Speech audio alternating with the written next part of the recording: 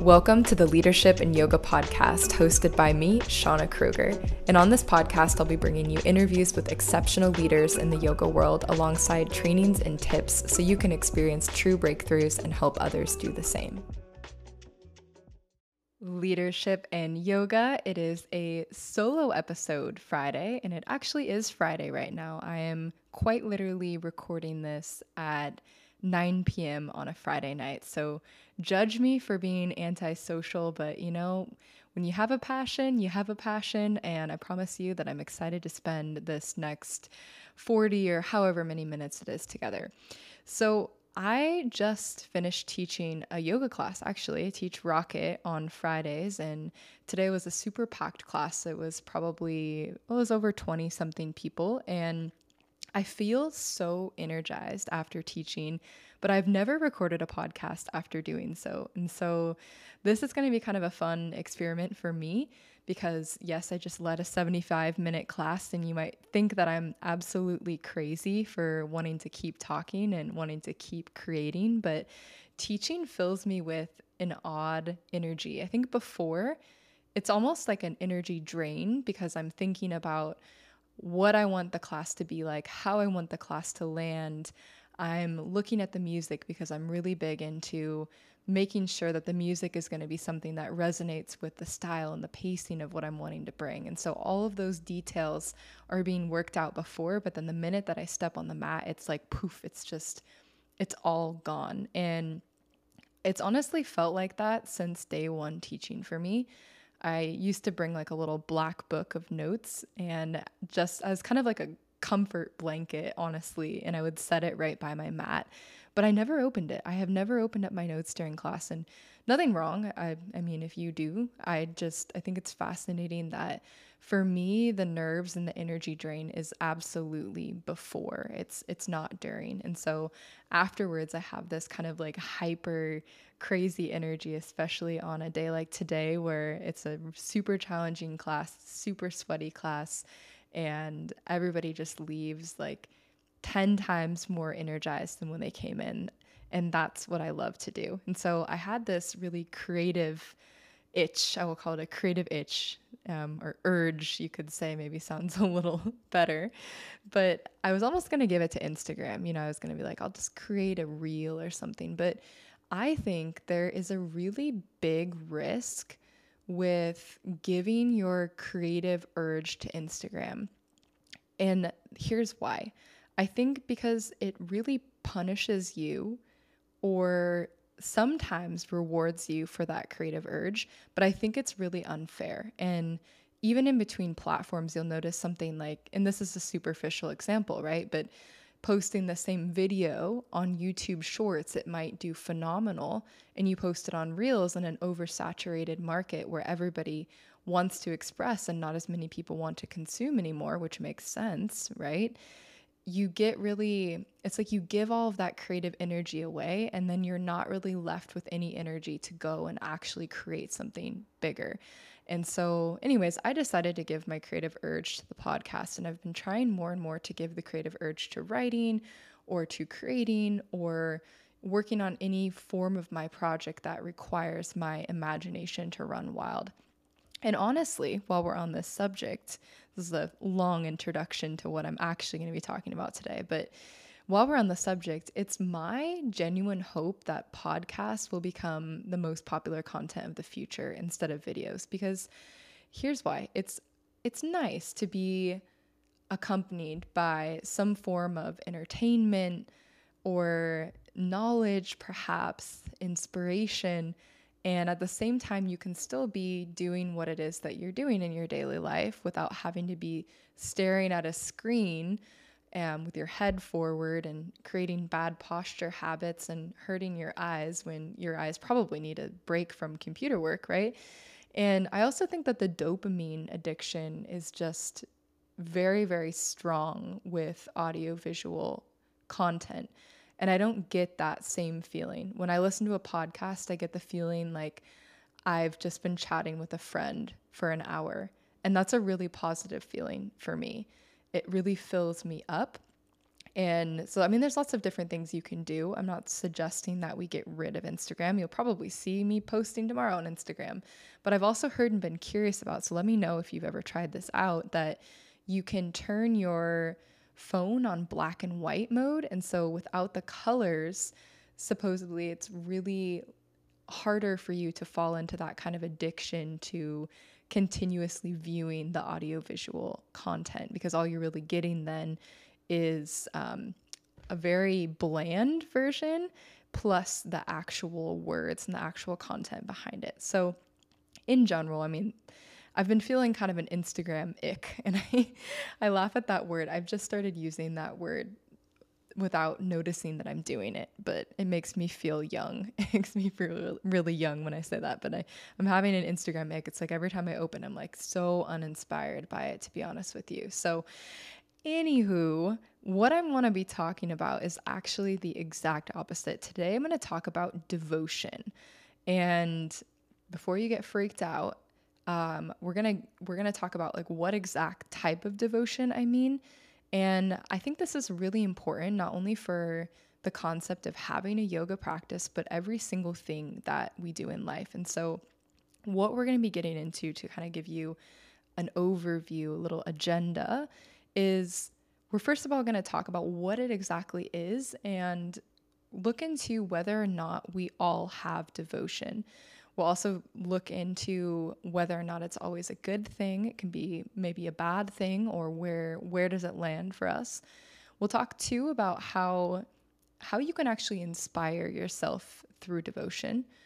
We'll also talk about how it can help you find success and how it can lead to powerful downloads.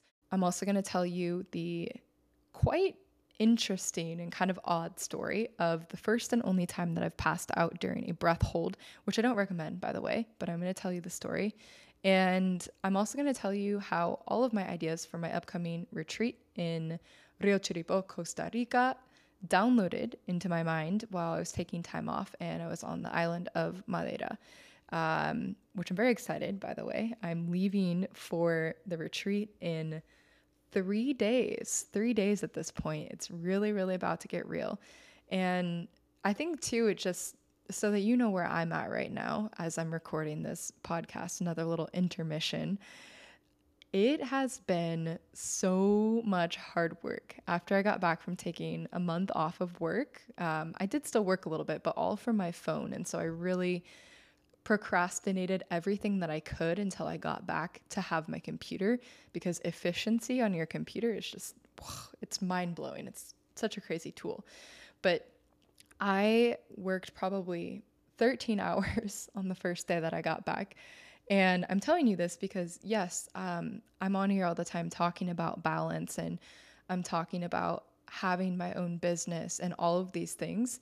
But yes, you will. There are sacrifices, right? You will work so hard. And sometimes I joke and say that when I'm not careful about it, it's like I quit my 9 to 5 job so that I can work 24 hours a day, mentally processing all of the different problems that I'm trying to solve at any given moment. And so that's the real true test of your mental stability and your ability to de-stress, is not going to the 9 to 5 and then coming home and trying to shut it off because it's someone else's business. But it's like having your life, your being, like my body, my literal body is my business. And so it's such a crazy experience. But I love working hard, and working hard is not at all the problem. Working hard is not actually hard. Like when you're in the groove, wouldn't you agree that when you're in the groove and you're just on a roll and everything's flowing and you're accomplishing things and you're just feeling good about it, even though it's like maybe it's a kind of an annoying task, but you can see your progress and you're just going along. That feels good. What feels terrible is feeling and getting to that place where you're so stressed and at the same time you feel too lazy to even move. That feels absolutely terrible. And so I'm glad and I'm grateful that when I came back, that I didn't hit really, I really could not hit one of those slumps, because I had a 2-week turnaround to get everything ready to go to on the retreat, and also to get the guided journal printed. And so this is like hot off the press. I mean, I'm holding in my hands right now the first paper copy of essentially a book that I have written. And I wrote it with Katie, who I talk about in pretty much all of my episodes. But Katie is also hosting this upcoming retreat with me, and we are very excited. Right now, we do not have them available for sale, although we are creating already a list of pre-orders because folks are curious about receiving them.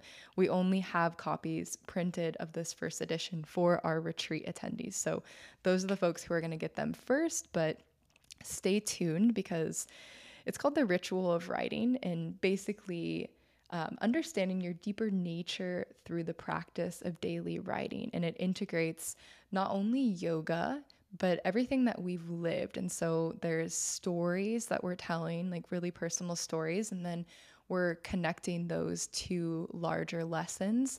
And the entire month is then themed around that through affirmations and journal prompts. And there's a space for every single day to really get you in the habit of getting the words down, because in a sense, really writing is such a tangible experience of mindfulness that we can bring into our day every single day without needing to go anywhere, without needing to really use physical energy, and it can really recharge us all the same. So that's where I'm at right now.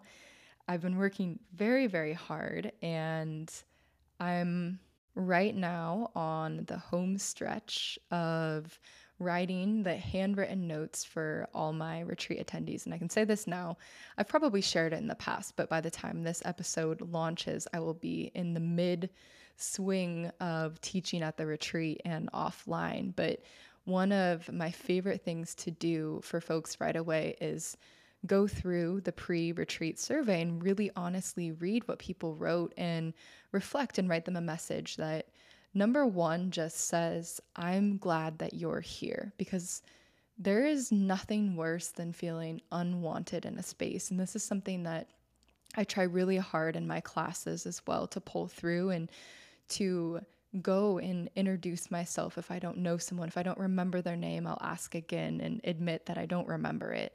And just to make people feel welcome, because the number of times that I've felt so uncomfortable in my life, because I honestly don't consider myself a naturally extroverted person. I feel like now perhaps I am more so, but in general, there's been a lot of situations in my life where I've been afraid to talk to the cool kids or the big kids, because I was never made to feel like my presence was accepted or welcomed. And so that is one of my great joys, is to not only make people feel welcome, but also to reiterate what they have shared and validate that, because it helps me as well, because then I'm really retaining what it is that folks are wanting to get out of the retreat.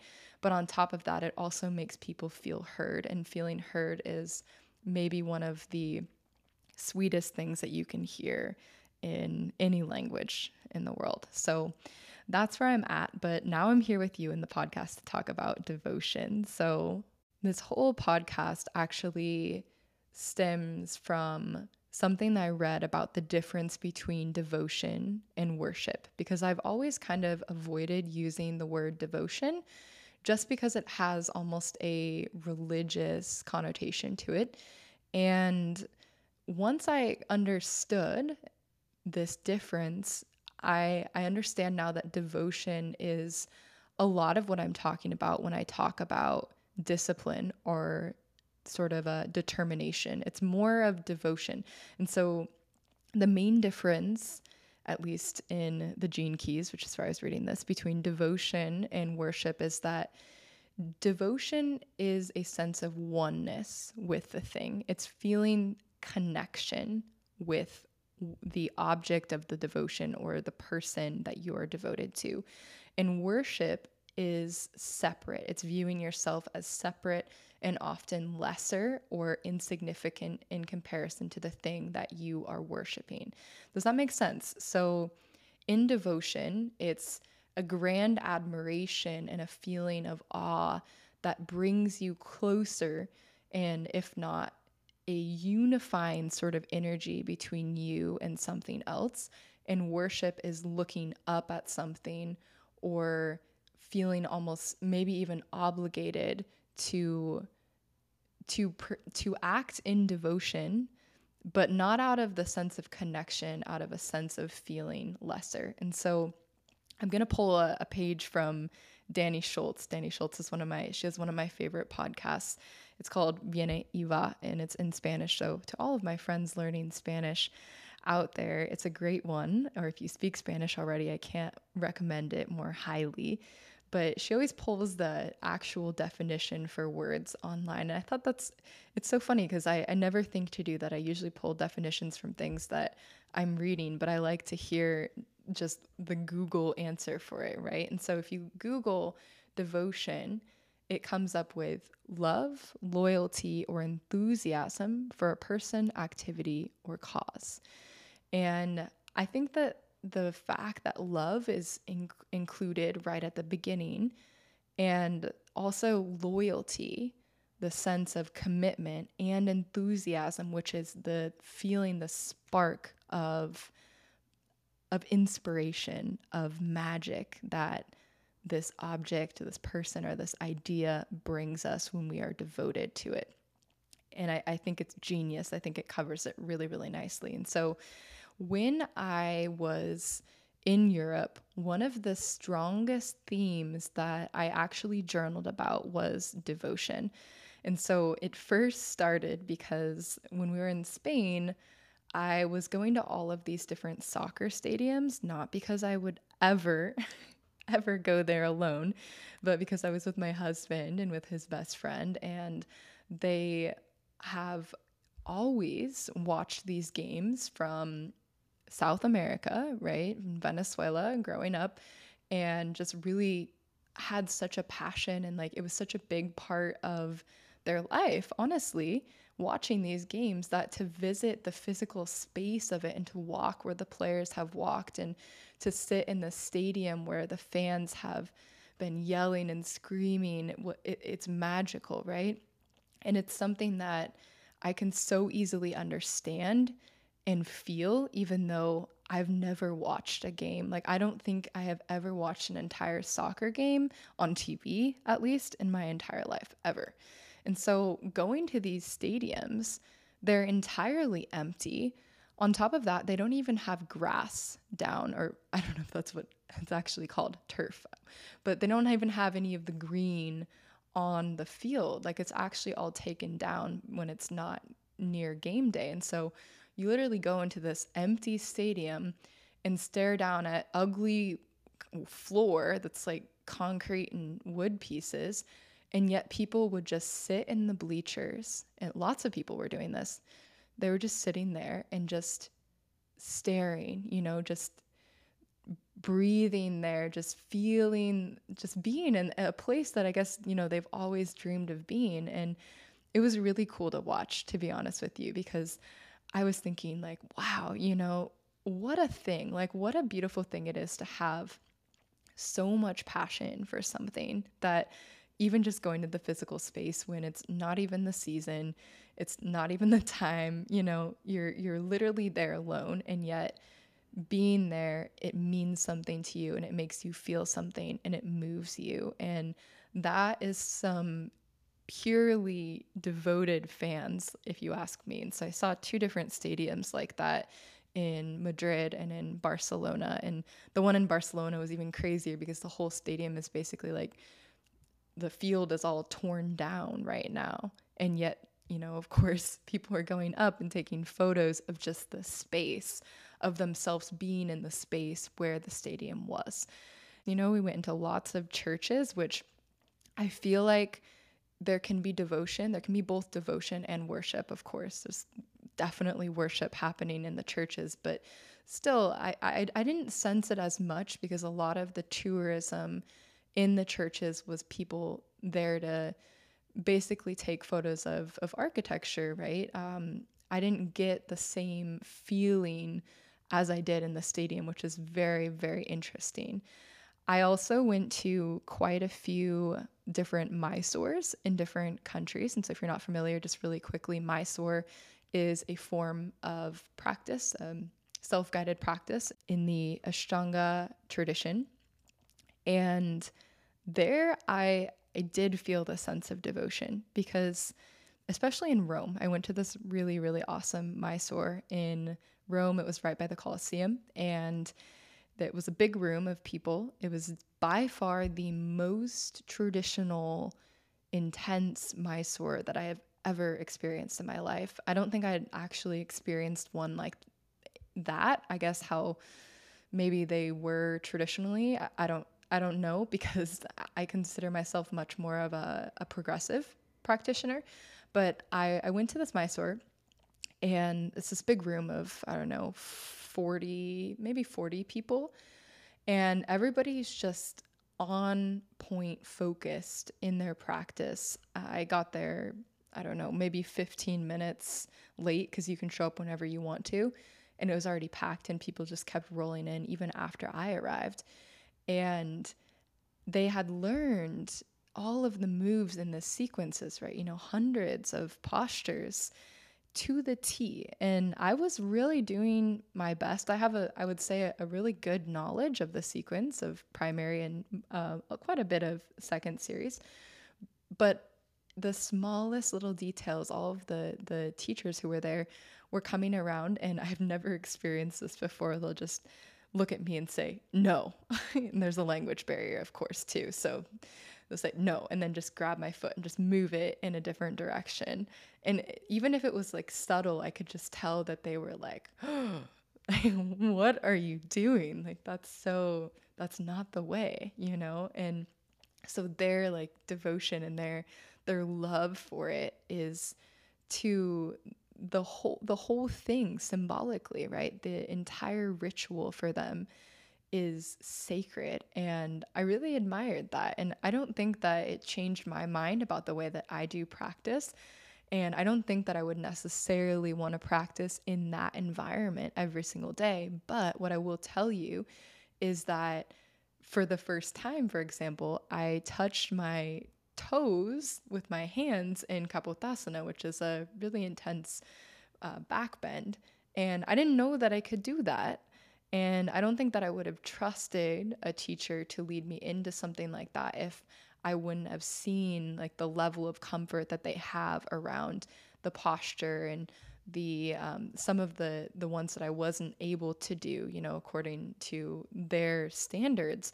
But then to have them show me how to do this particular pose in a new way that no one has ever, I've never had the opportunity to learn from someone, was quite magical and quite powerful. And it's really cool that you can go all the way around the world and have these language barriers. And I had it in Germany as well. It's pretty funny.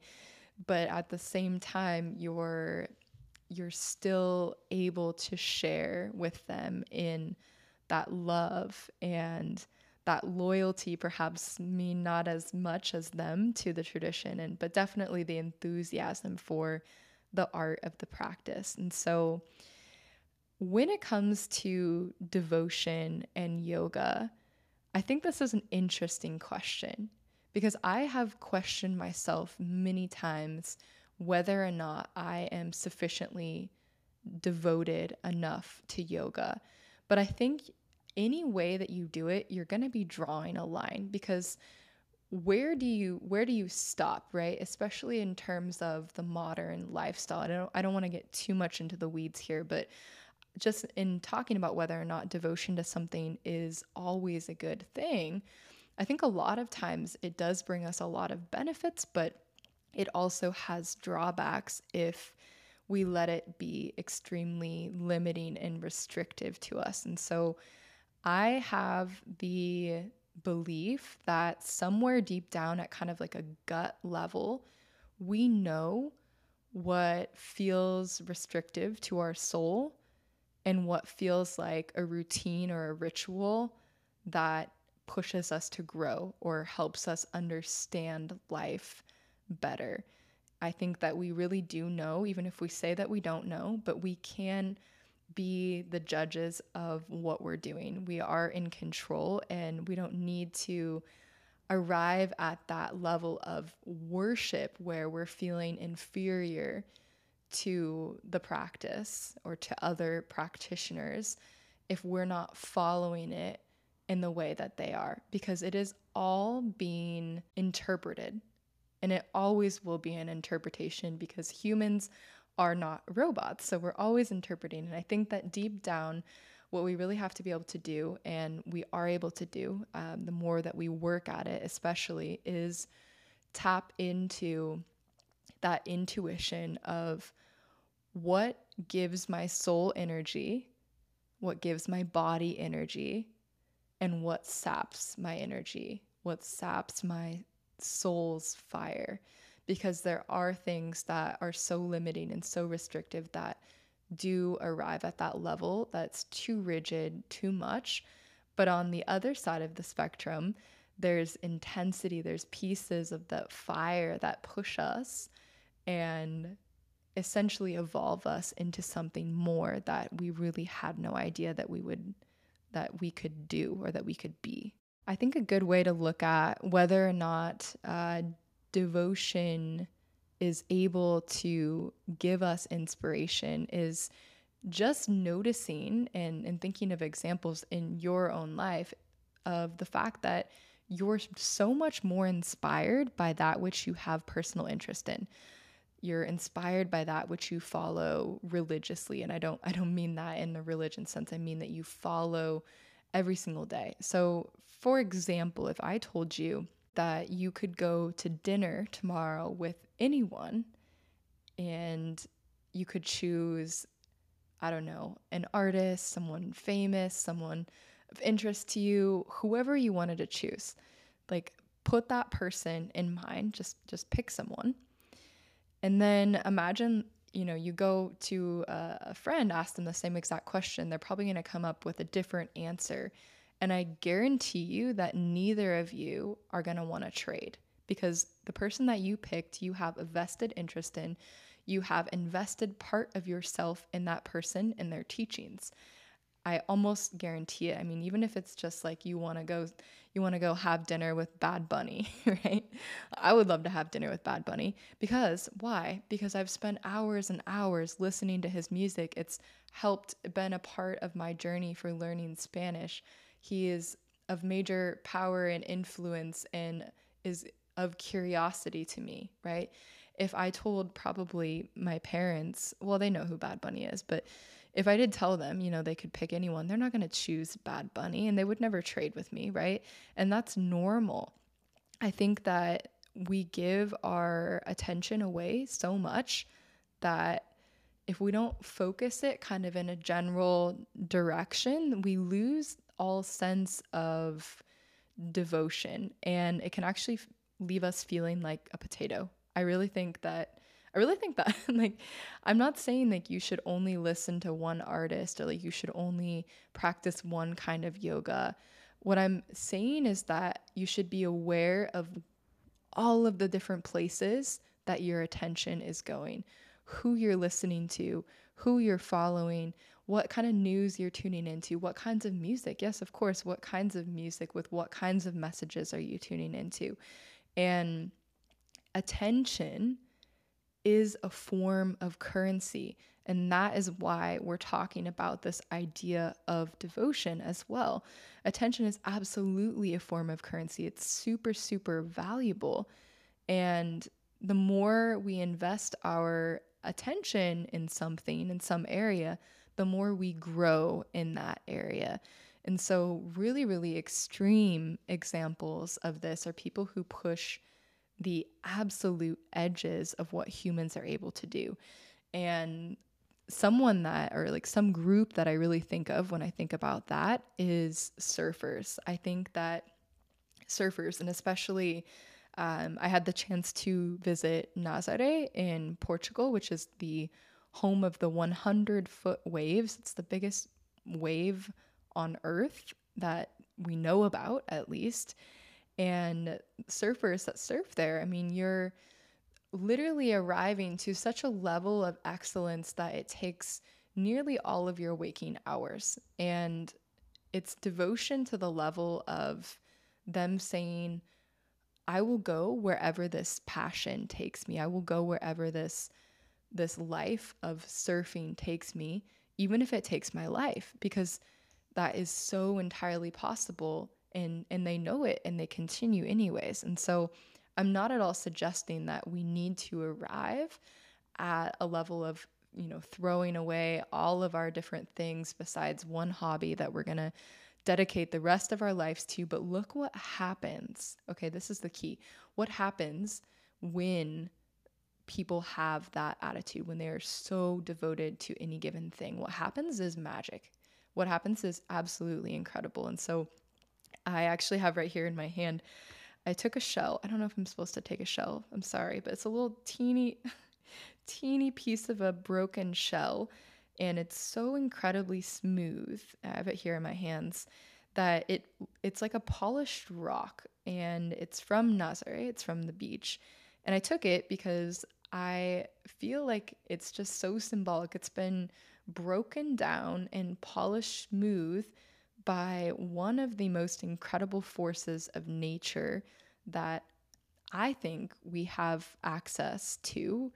I mean, yes, there are things with more energy like volcanoes, but for me, whatever reason, something about the water and seeing that 100-foot wave, if you've never seen it before, I encourage you, look it up. It's crazy. You might not sleep at night because it's pretty scary. But the amount of pressure, and it just I know that this piece of shell has been absolutely destroyed.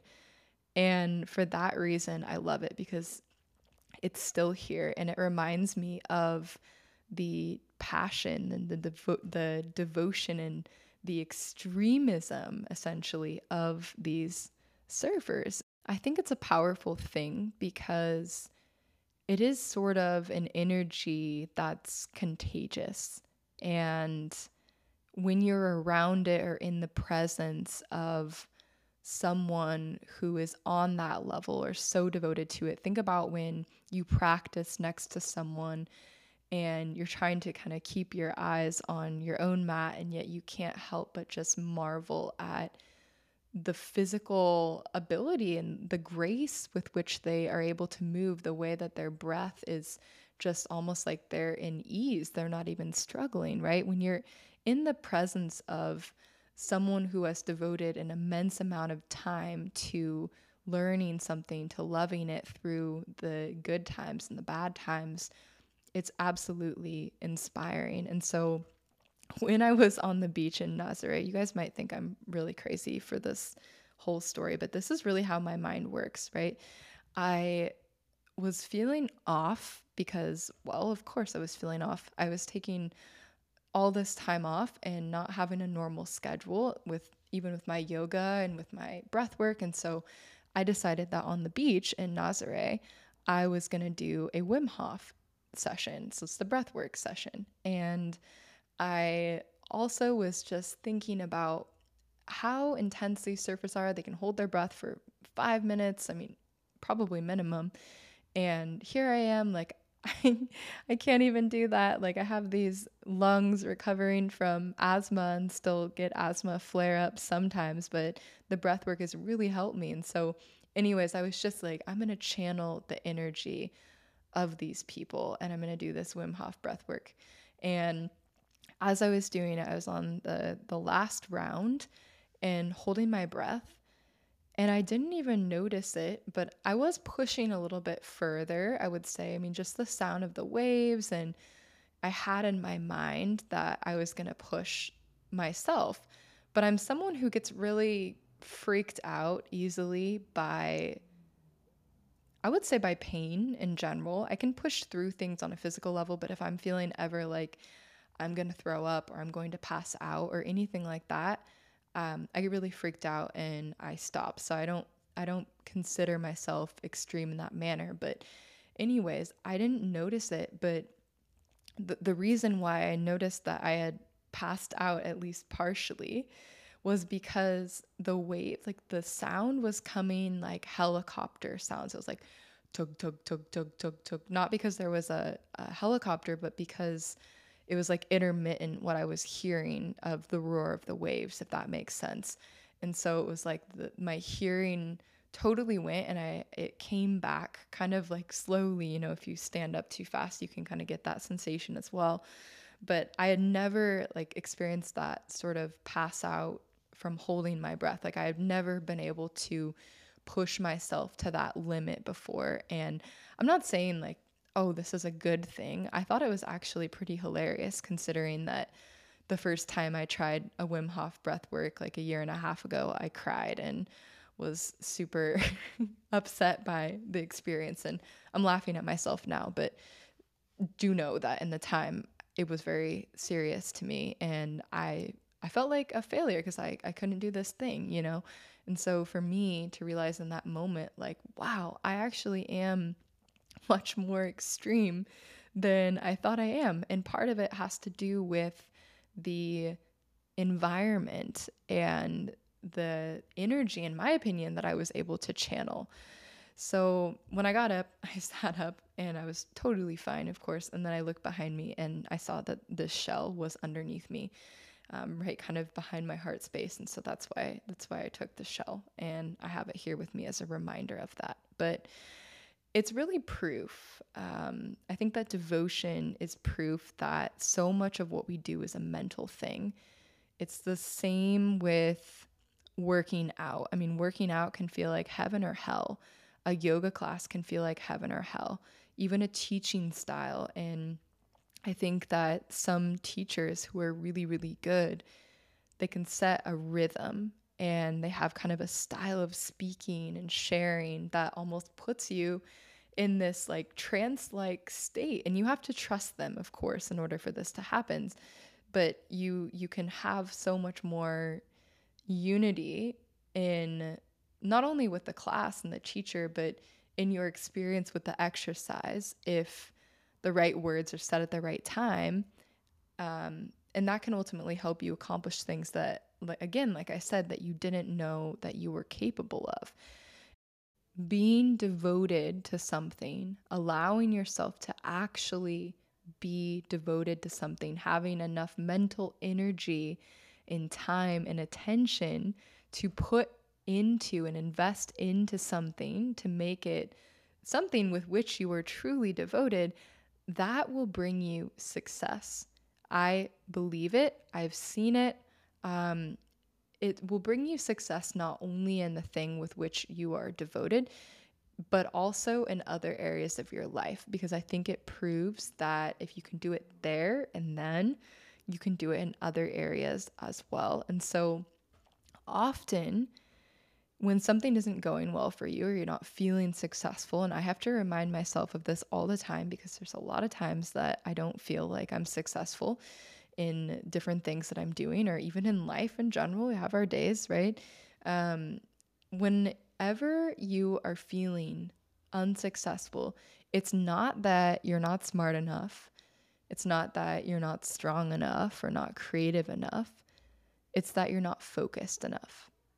It's really that you're not focused enough. And the moment that you are devoted to an idea, so like let's take the example of the podcast, right?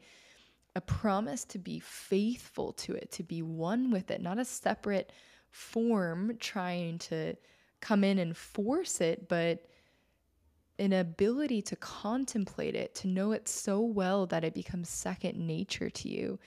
And it's not going to be immediately, right? There's going to be difficulty in the beginning.